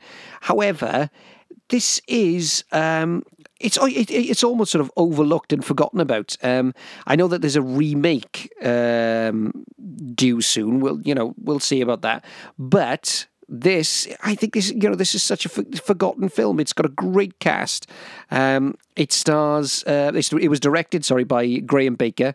It was written by Rockne S. O'Bannon, and it starred James Caan, Mandy Patinkin, Terence Stamp, Kevin Major Howard, Leslie Beavis, Peter Jason, Conrad Dunn, Jeff Kober, Roger Aaron Brown. It's a really, Brian Thompson pops up. This is a really, really good film, and it follows the story of a alien civilization that were bred to be slaves, crash lands on Earth, and they are then slowly integrated into the human society, and it follows their struggles and the sort of, I suppose, in so many ways, at its heart, this film is a not-so-subtle metaphor for the underlying racial tensions that are sadly very, very much a part of American society and society in general. And I think this film is sort of needs to be looked at again, particularly from today's perspective, because it holds up very well. I think James Caan and Mandy Patinkin do a really, really decent job as the sort of the buddy cop movie, without it falling into too much of a love story. It's a great film, and I think it's much underrated, and everybody should go and see it. Terence Stamp is brilliant in this as the villain. There are some great gags in this. It's got some great gags. James Caan's delivery of his lines in this are brilliant. Mandy Patinkin is so perfect at his delivery without any sense of irony. It's a great film. So what would I give this one? I'm going to give Alien Nation a 8 out of 10, and I say it's a must-see science fiction film. Okay, ladies and gentlemen, our time has drawn to an end on episode 50. Can you believe that? Episode 50. Thank you so much for listening. Like I said, on the very, very first episode, and after that was, I'm absolutely humbled by all your messages, your tweets, people who like the show. I apologise this is late coming out, but sometimes the internet gods, and in this case my dog's bowels as well, have sort of got in the way. But, myself, Leighton, to everybody who's involved in the show, we have such a good time recording these and getting to spend time with each other and talk. And I love how that you guys appreciate that as well, and you hear that coming across.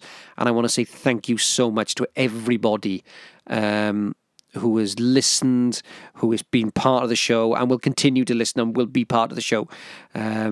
So thank you so much for making the first 50 episodes so much fun. And that's all that is left for me on this episode to say in the immortal words of Count Dracula. Good night out there, whatever you are.